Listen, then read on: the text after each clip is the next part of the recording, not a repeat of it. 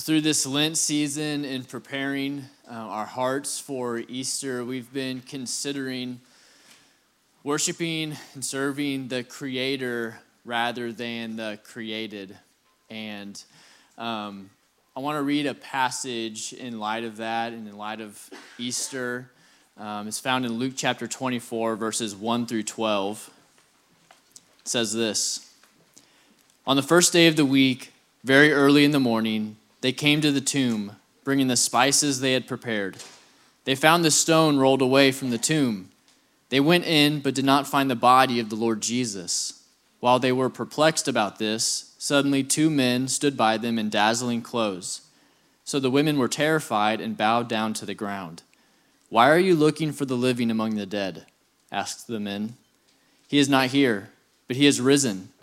Remember how he spoke to you when he was still in Galilee, saying, 'It is necessary that the Son of Man be betrayed into the hands of sinful men, be crucified, and rise on the third day.' And they remembered his words. Returning from the tomb, they reported all these things to the 11 and to all the rest. Mary Magdalene, Joanna, Mary, mother of James, and the other women with them were telling the apostles these things. But these words seemed like nonsense to them, and they did not believe the women. Peter, however, got up and ran to the tomb. When he stooped to look in, he saw only the linen cloths. So he went away, amazed at what had happened." This line that struck me in light of worshiping and serving the Creator rather than the created, and in light of this passage, the line, "Why are you looking for the living among the dead?" really summed up my heart quite easily. Why do we look for the living, the created, or the Creator among the dead, the created? And our heart is so easily swayed and shifty, and we consider and allow ourselves to stay in this comfort of sin. And what happens is we get so comfortable in our sin and the realities of sin that we start to tote around our sin like it's a pet. Well, it's just who I am. It's my bent. And that's true on some level, but the resurrection has something to say about toting around your sin, because that sin was paid for perfectly by the Savior. And he not only defeated that sin, but he defeated the power that sin has over us so that we can walk in newness of life, walk in freedom because of the resurrection. Amen? Let me pray as we open up God's word.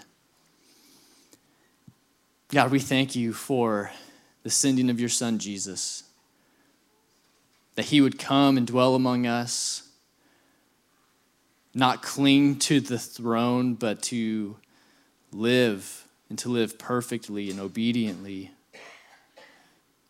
God, his death on the cross and his resurrection, Lord, has amazing realities that we should live by in light of. So, Lord, I pray through your word, you would captivate our hearts, that you would convict our hearts and encourage our hearts, Lord, to walk not in enslavement or bound by sin, but to walk in freedom, Lord, in light of the resurrection. We ask this in the name of Jesus. Amen.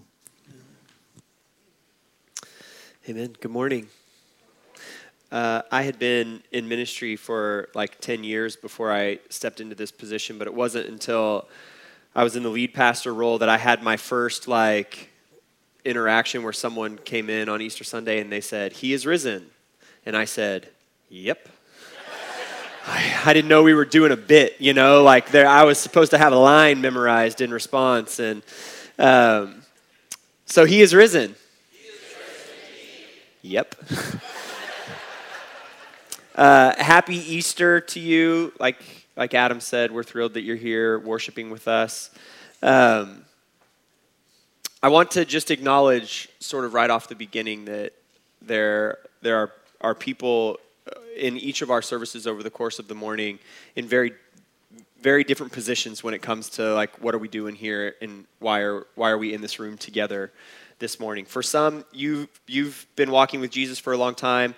You come to church every Sunday, and Easter is just another opportunity to gather together with the church and celebrate the gospel and what Jesus has done on our behalf. And we're thrilled to get to do that alongside you. For others, you may be sort of way on the other end of the spectrum. You come in, you're here because either someone made you come or you feel like you were supposed to come, and you're going to sort of like do your time here for the next hour or so before moving on to whatever the rest of the day holds. I was there for a decent chunk of my life, and so I completely understand. We welcome you here. We're glad that you're here. A couple billion people the world over on every continent in virtually every country are gathering and doing this thing together on Easter Sunday, celebrating Jesus' resurrection. And we're thrilled that you would do that here. We want to invite you into it to just watch and consider if that is sort of where you are in life. For others, you're somewhere in the middle. And the thing that's got you particularly uncomfortable is that mom, dad, grandma, grandpa, aunt, uncle made you wear like uncomfortable clothes today. It's like, look, we do the church thing, it's whatever, but why do I have to dress like this today? I wore a full button down today. I normally dress like I should be on like the 14th fairway of the U.S. Open. But my shirt has buttons all the way down today, and whether you're sort of skeptical or uncomfortable, we just be uncomfortable together. That's my commitment to you. I'll do this and be uncomfortable up here, and we can just embrace that together. Sound good? If you've got a Bible, I want to invite you to open up to Genesis chapter 3. We're in a series in Genesis.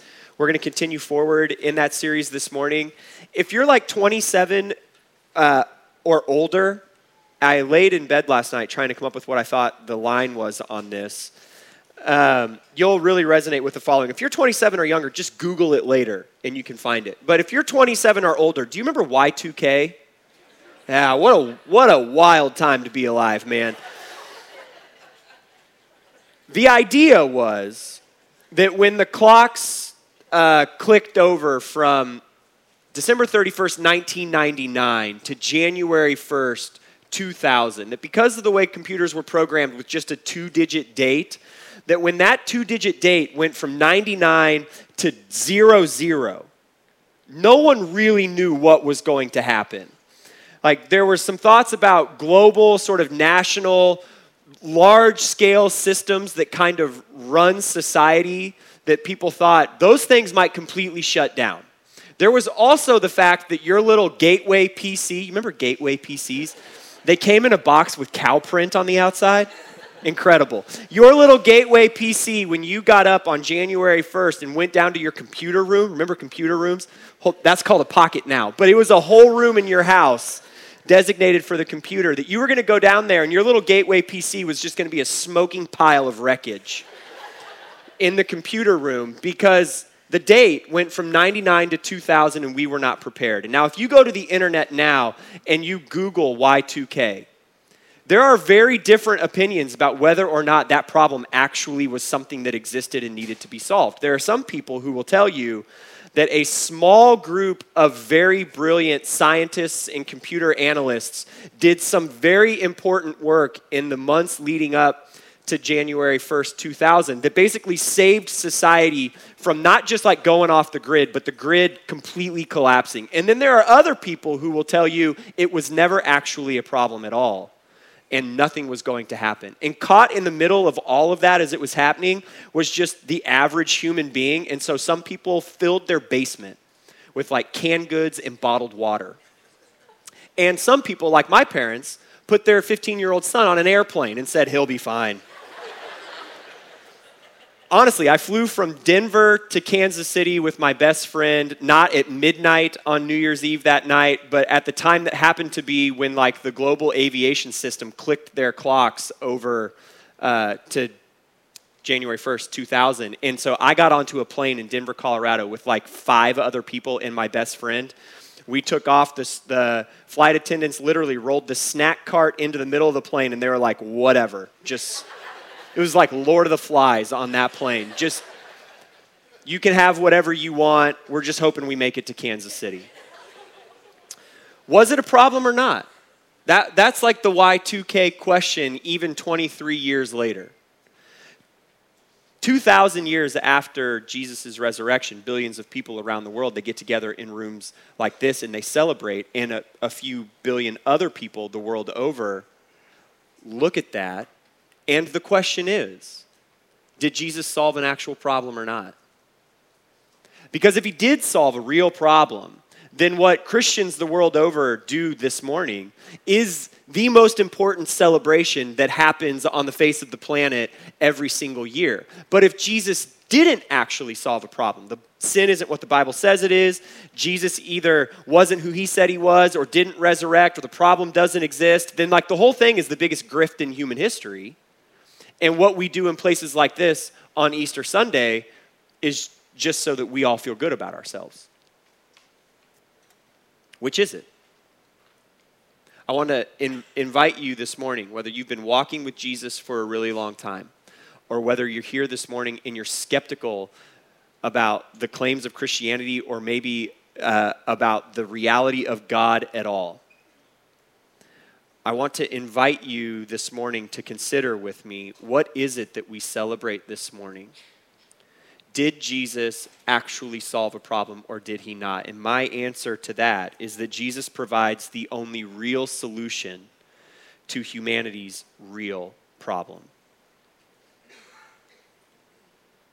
A few weeks ago, we've been working through the book of Genesis. A few weeks ago, my mom said, are we going to do the Genesis thing on Easter, or are you going to do something special?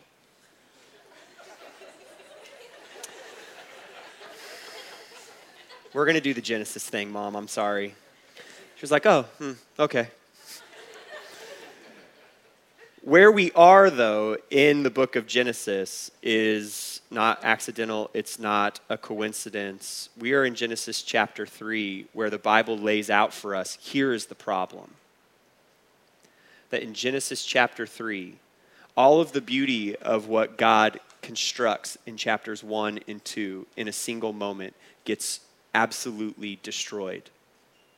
And the rest of the Old Testament then is the wreckage of what happens in the first 7 verses of Genesis chapter 3 until you arrive at Jesus, which the Bible presents as the solution to that wreckage. And so we're going to start in Genesis chapter 3 and work our way through this morning. If you've got Genesis open there in front of you, I'm going to read the first 7 verses. We're really going to look at verses 6 and 7 this morning. Here's what it says. Now the serpent was the most cunning of all the wild animals that the Lord God had made. He said to the woman, "Did God really say you can't eat from any tree in the garden?" The woman said to the serpent, "We may eat the fruit from the trees in the garden, but about the fruit in the tree of the middle of the garden, God said, you must not eat it or touch it, or you will die." "No, you will not die," the serpent said to the woman. "In fact, God knows that when you eat it, your eyes will be opened and you will be like God, knowing good and evil." The woman saw that the tree was good for food and delightful to look at, and that it was desirable for obtaining wisdom. So she took some of its fruit and ate it. She also gave some to her husband, who was with her, and he ate it. Then the eyes of both of them were opened, and they knew they were naked. So they sewed fig leaves together and made coverings for themselves. Let's pray. God, thank you for your Son. God, in his work on the cross, his triumph out of the grave. Lord, would you give us hearts to celebrate this morning? Not to rush to sort of human self-help that could just make ourselves better, but instead, would you give us hearts that realize the depth of the problem of sin, who see Jesus as the only solution, and who rest and rejoice in the resurrection of Jesus. God, help us to see for the very first time who Jesus is. Help us to savor for the millionth time the truth of who Jesus is. God, would you soften, open, speak into, move powerfully within our hearts this morning. In Jesus' name, amen. I want to sort of do a little bit of like Genesis 1 and 2 recapping, so that if you've been here with us, we get a little bit of a running start into our passage this morning. If you haven't been here with us, we can just all be on basically level footing as we start talking about verses 6 and 7. As I mentioned, Genesis 1 and 2 builds this incredible foundation that then gets torn down in Genesis chapter 3. Genesis 1 gives us this big picture of God who is unfathomably great and transcendent. He's the creator of all things. He himself is uncreated, eternal, independent, infinite, unchanging, and he creates everything out of the fullness of his grace and his love. And what he creates for the sake of displaying the greatness of his unrivaled glory to the ends of the universe. And the peak of that creating work is humanity, male and female, made in the image of God, to uniquely bear God's image in the world that he created for his glory. You get to the end of Genesis chapter 1, God declares that everything that he has made is very good indeed. And then at the start of Genesis chapter 2, it's as though God takes a step back and he stops to rest and enjoy that which he has created. Then in Genesis chapter 2, you get another picture of like a different angle of who God is. So not only is he this big, grand, transcendent, unfathomably great creating God, all of his greatness is also matched by an intimately personal reality. That he is a covenant-making, promise-making God who is as near as he is great. In Genesis chapter 2, Adam is created. He's placed into this incredible garden that's overflowing with life and provision. And then God creates Eve so that humanity can live in relationship with one another and flourish in relationship with each other, in relationship with God, in the place that God has created for God's glory. And God makes a covenant or like a binding agreement or promise with Adam and Eve. He will continue to provide all the goodness and life and provision of the garden so long as Adam and Eve don't eat from one tree, the tree of the knowledge of good and evil. They get all of God's provision, and they trust in that provision. They also are to trust in God's prohibition. And the consequence for breaking that covenant is separation from God and the provision and the life that he has to offer, and ultimate eternal death, both physical and spiritual. You get to the end of Genesis chapter 2, and it seems as though everything is just laid out for Adam and Eve in this like incredible, perfect, like unspoiled, why would you want to tarnish this thing sort of reality.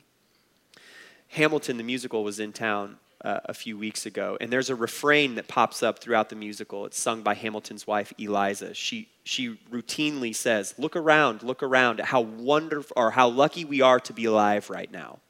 That's the sense at the end of Genesis chapter 2. That Adam and Eve would be standing there in the garden like, can you believe this? This is incredible. We already read it, but in today's passage, the whole beautiful building comes crashing to the ground. The woman saw that the tree was good for food and delightful to look at, that it was desirable for obtaining wisdom. So she took some of its fruit and ate it. She also gave some to her husband who was with her, and he ate it. Then the eyes of both of them were opened, and they knew that they were naked, so they sewed fig leaves together and made coverings for themselves.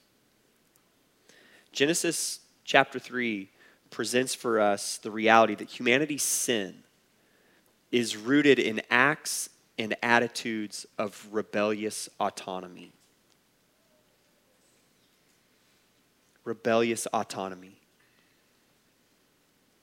Genesis shows us how, in a single moment, all of the beauty and the goodness of Genesis 1 and 2 just comes crashing down. A serpent, the rest of Scripture informs us, is Satan, the angel Lucifer, fallen from heaven. He lays before Adam and Eve a temptation that they cannot and do not resist. Temptation that's a denial of God's goodness. Did he really say you can't eat any of the fruit from these incredible trees? A temptation that's a denial of God's judgment. No, you won't die. A temptation that is a denial of God's uniqueness. Oh, your eyes will be open and you will be like him. And then what happens in verses 6 and 7 happens really quickly. In fact, Genesis 1, Genesis 2 moves kind of slowly. Like, what is this place like? What is God like? What is humanity like? What's it like to live in this garden?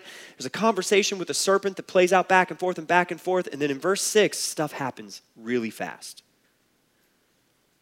Eve saw, she took, she ate, she gave. Adam ate. And the rebellious autonomy piece is the moment in which Eve determines for herself that the fruit that God said not to eat is actually good. It's that decision that sets everything else into motion. Up to this point in the book of Genesis, chapters 1 and 2, God has been the one determining what is good.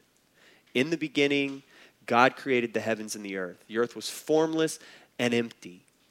Darkness hovered over the surface of the deeps. The Spirit of God was hovering over the surface of the waters. God said, "Let there be light," and there was light. God saw the light, and it was good.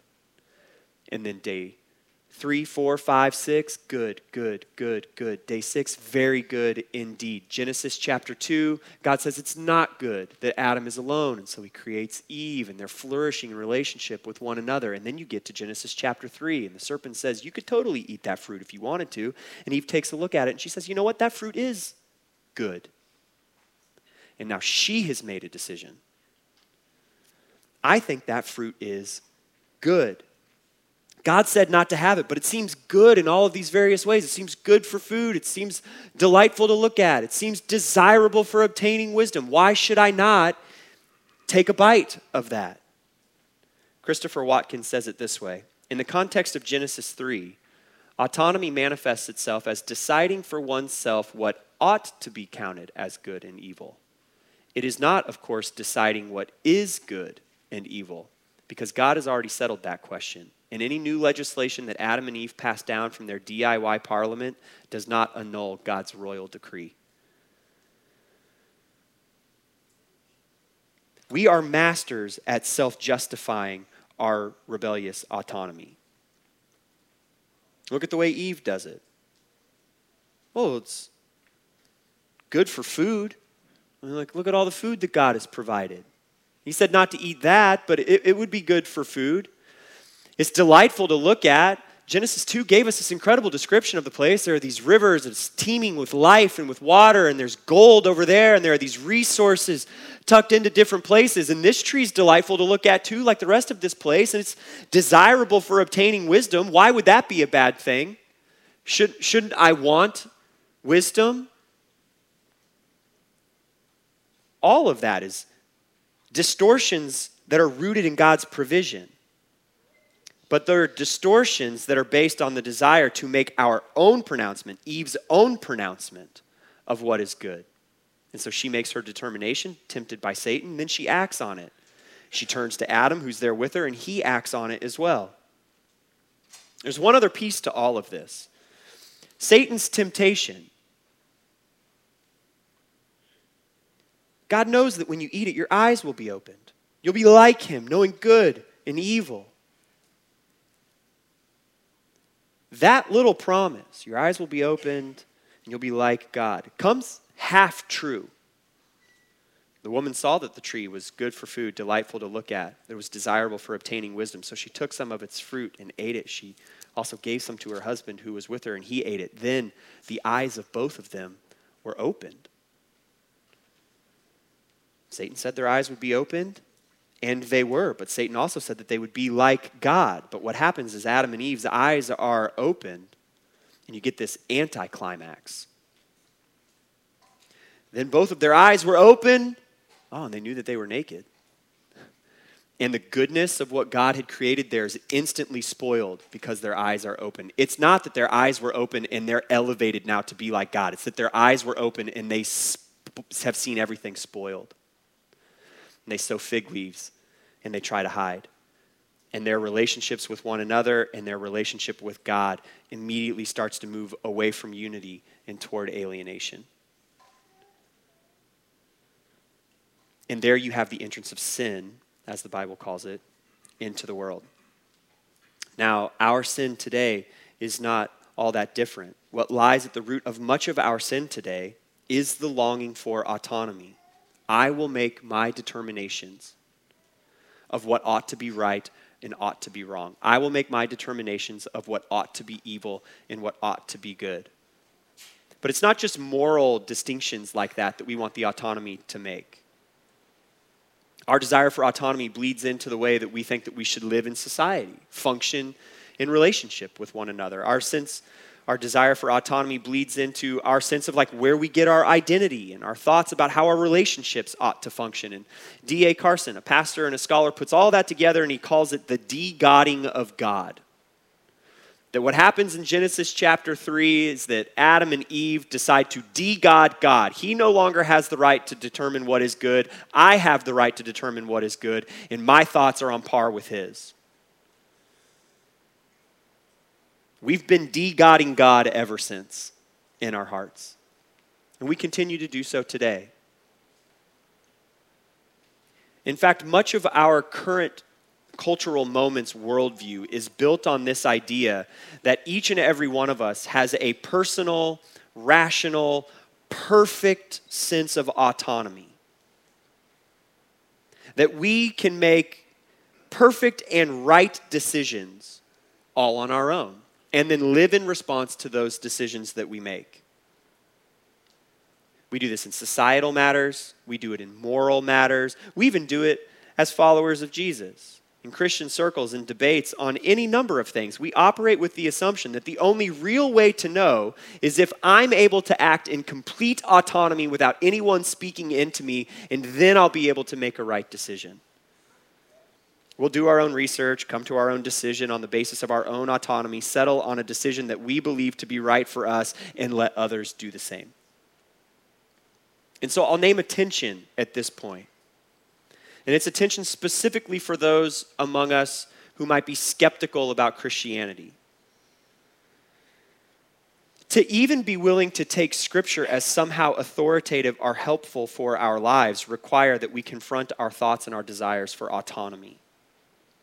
Oftentimes, as pastors or people who work at churches or even as followers of Jesus, when we arrive at these big Christian holidays, Easter, Christmas, we think that it will be as easy as someone getting up there and presenting the facts of the gospel, and that will help people be saved. And the Holy Spirit certainly works in the midst of that all the time, and God does save people that way. But often in our culture, what happens is people come into these places and they say, I reject the entirety of your premise. I don't need the facts. Why should I let that book put in jeopardy my perfect autonomy? So, sure, state your facts, but I reject the starting point. And now where does that leave us? So often, that's the conversation that's happening between a follower of Jesus and someone who is not. It's not necessarily a debate about whether or not Jesus actually lived. You don't ever get to that point. It's not necessarily a debate about whether or not he actually rose from the dead. You don't ever get to that point. It's a decision about should something outside of myself be able to tell me that I'm broken, that I should live a certain way but I don't, and that there is a solution that is also outside of myself. In matters of morality and sin, as the Bible describes, we're bent toward thinking those same rules apply. I'll look at the options and make the decisions that seem right to me. To even allow the Bible's description of God to inform whether or not we believe in such a being requires that we first make the decision to let Scripture have some influence over the way that we think. And so if you find yourself in the skeptical position this morning, here's your permission to stop listening to anything else that I say. Because everything else I say is going to come from the presupposition that this thing has valuable information inside of it.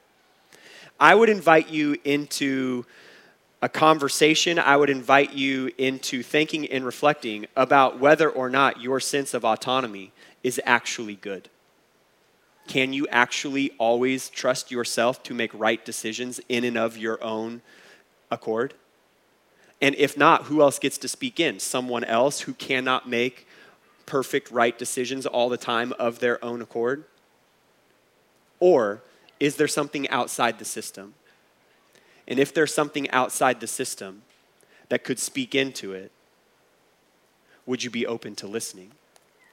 That's where this conversation often has to begin, by tearing down our sense of autonomy as being the be-all, end-all for human existence. Now, I am going to go on and talk a little bit more, because sin, as the Bible describes it in Genesis chapter 3, carries with it one set of devastating results. Adam and Eve are told that eating from the tree of the knowledge of good and evil will lead to certain death. And they're not struck dead right there in Genesis chapter 3. In fact, they end up walking out of the garden alive. But the New Testament describes a living sort of deadness that humanity walks around in. Ephesians chapter 2 says it this way: "And you were dead in your trespasses and sins in which you previously walked, according to the ways of this world, according to the ruler of the power of the air, the spirit now working in the disobedient. We too all previously lived among them in our fleshly desires, carrying out the inclinations of our flesh and thoughts, and we were by nature children under wrath." Kind of like in Genesis chapter 3, the verbs are really important in here, because it's all a sort of living kind of deadness. You were dead in your trespasses and sins, but you were walking, deciding to live according to the ways of this world, making choices to follow the ruler of the power of the air, which is Paul's really verbose way of saying Satan and evil. You gave yourself over to the spirit working in the disobedient. We lived among them in our fleshly desires. We carried out the inclinations of our flesh and our thoughts, and we were by nature children under wrath. Such is the root, the nature, and the result of sin, a living kind of deadness. One act of rebellious autonomy from Adam and Eve now has led to where humanity exists with a pervasive attitude of autonomy that bleeds itself out in acts of autonomy.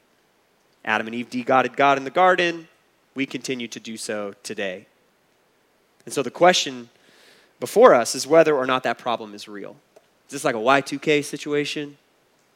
Or is this sin thing an actual problem? And if it's an actual problem, is there actually a solution? Because what we celebrate this morning is that there is a real solution to that real problem. From the New Testament's very first words about Jesus, we see him set up as the solution to the problem of sin. Matthew chapter 1, verse 21. "She will give birth to a son, and you are to name him Jesus, because he will save his people from their sins." John 1:29. "The next day, John the Baptist saw Jesus coming toward him and said, 'Here is the Lamb of God who takes away the sin of the world.'" Right from the beginning, Scripture says, this man Jesus is going to provide the answer to a real problem. The real problem is sin. And Scripture tells us that Jesus provides this solution by reversing the act and the attitude of Adam and Eve. He acts in humble obedience rather than rebellious autonomy. Whereas humanity's sin is rooted in one act of rebellious autonomy, humanity's salvation is rooted in one act of humble obedience: the death of Jesus on the cross. Throughout the Gospel of Luke, Jesus is recorded as saying that he will be betrayed into the hands of men and be killed. And the third time he says it this way: "Everything that is written through the prophets about the Son of Man will be accomplished. For he will be handed over, and he will be mocked, insulted, spit on, and after they flog him, they will kill him, and he will rise on the third day." That's in Luke chapter 18. Everything that is written through the prophets about the Son of Man will be accomplished. And how will it be accomplished? It will be accomplished because Jesus will submit in humble obedience to it. So he sets his face and he walks directly toward that fate in Jerusalem.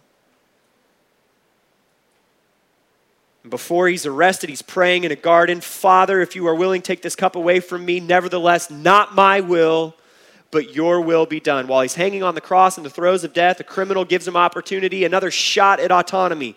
"Aren't you the Messiah? Save yourself. Save yourself. You don't have to go through with this." But Jesus chooses humble obedience. In the Garden of Eden, Adam and Eve determine what they think ought to be good, and then they act upon it. But in the life of Jesus, the Savior humbly obeys every facet of what God declares to be good, and he never sins. In the death of Jesus, the Savior humbly obeys what the Father has deemed to be good, and he humbly goes to the cross, where he suffers on behalf of sinful humanity. The Savior's action in both regards, in life and in death, is an active kind of submission. Humble obedience to God's will, according to God's rule, for God's glory. And the result is a reversing of the consequences of sin. No longer do we have to walk around in a living sort of deadness, because in the resurrection, Jesus puts death to death. On Easter, we celebrate the fact that Adam and Eve's rebellion, which led to death, has been triumphed over by the Savior's humble obedience, which results in life. And here's the thing about it. There's no room for autonomy in it. You cannot behave your way into salvation. You cannot make enough right decisions to make yourself right before the Lord. You cannot determine perfectly for yourself what is good and what is evil and make enough of those choices over the course of your life that on the balance, when you stand before the judge, he'll say, yeah, you did a good job.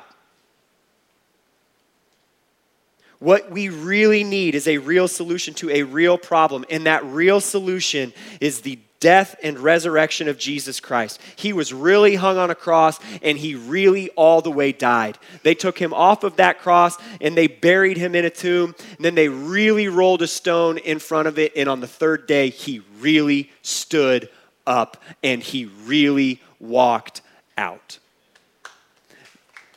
That is the only solution. That act of humble obedience, that triumphant resurrection over death, is the only means by which our rebellious autonomy can find a solution. His act of humble obedience is available to everyone by God's grace. And Paul talks about the results of that in the Ephesians passage I already read from.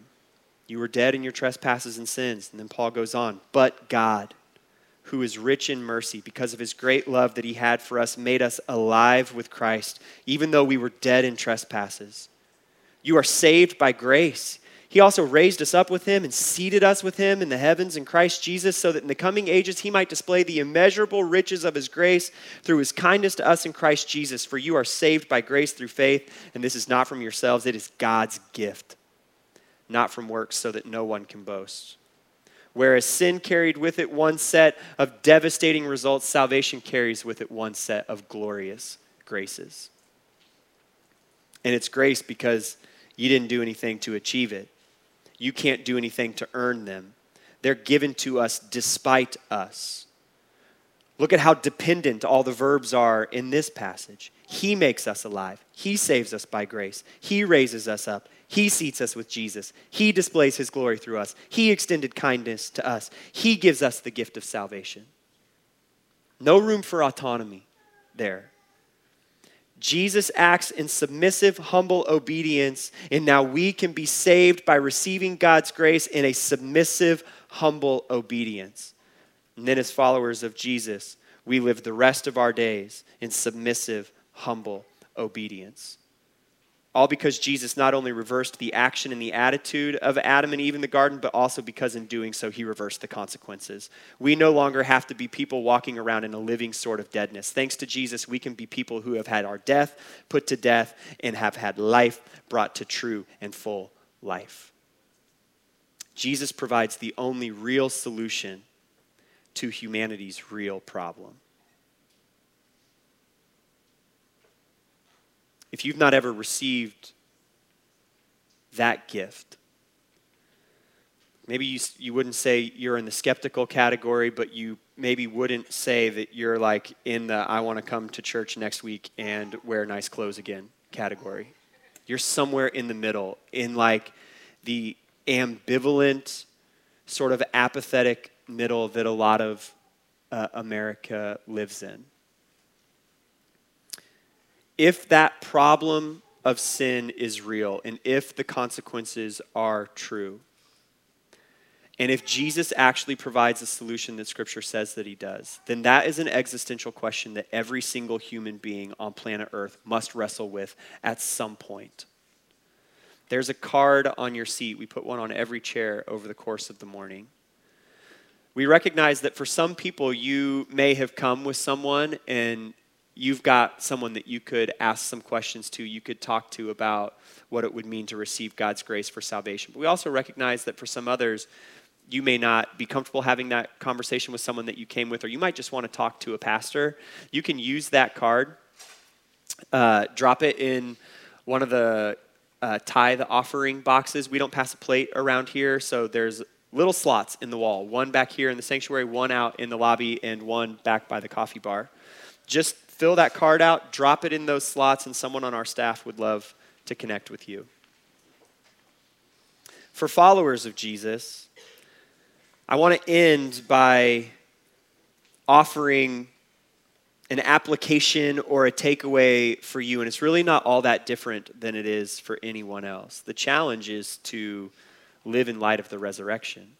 For those who've not received God's grace, that means stepping into relationship with him. For those who have, it means stepping forward in continual dependence upon him, living and walking in the power of the resurrection. There's actually a simple picture or act that the church throughout the ages has practiced that ought to give us a reminder of this reality every single time we partake in it, and that is the act of communion. Derek Kidner, a commentator on the book of Genesis, observes that the words, "she took and she ate," quote, describe so simple an act that is so hard to undo. But that is what Jesus did. Adam and Eve in the garden took and ate, and with it brought death and living deadness into the world.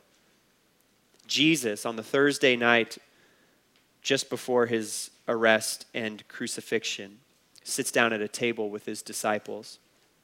Matthew chapter 26 says it this way: as they were eating, Jesus took bread, blessed it and broke it, gave it to the disciples and said, "Take and eat. This is my body." Then he took a cup, and after giving thanks, he gave it to them and said, "Drink, all of you, for this is the blood of my covenant, which is poured out for many for the forgiveness of sin." Adam and Eve took and ate. One act of rebellious autonomy. And then death comes crashing into the world, dismantling the beauty of Genesis 1 and 2. Jesus says, "Take and eat." And as you do so, be reminded that through one act of humble obedience, your death has been put to death. One set of words reminds us of humanity's great problem. The other forever reminds us of Jesus' great solution. And so every time you take communion, follower of Jesus, remind yourself that his one act of humble obedience undid the just consequences for every single one of your acts of rebellious autonomy. When we come together at communion and we take and we eat, we do so not as an act of sin, but as an act of humble faithfulness, recognizing that only Jesus could provide for us the solution to the problem of our sin. I'll end this morning where Adam started. Luke 24. On the first day of the week, very early in the morning, they came to the tomb, bringing the spices they had prepared. They found the stone rolled away from the tomb. They went in but did not find the body of the Lord Jesus. While they were there, perplexed about this, suddenly 2 men stood by them in dazzling clothes. So the women were terrified and bowed down to the ground. "Why are you looking for the living among the dead?" asked the men. "He is not here, but he has risen." If you had walked into the garden after Adam and Eve's first sin, the question that the angels guarding the gate would have asked is, "Why are you looking for the dead, Adam and Eve, in the land of the living, the garden?" As Mary and this group of women show up to the tomb, Jesus' act of obedience changes everything. And now a couple of angels ask the question, "Why are you looking for the living, Jesus, in a place for the dead, a tomb?" Church, when we gather together, not just on Easter, but on every Sunday morning, we come in as the living, celebrating an empty tomb. Amen? Amen. Let's sing together.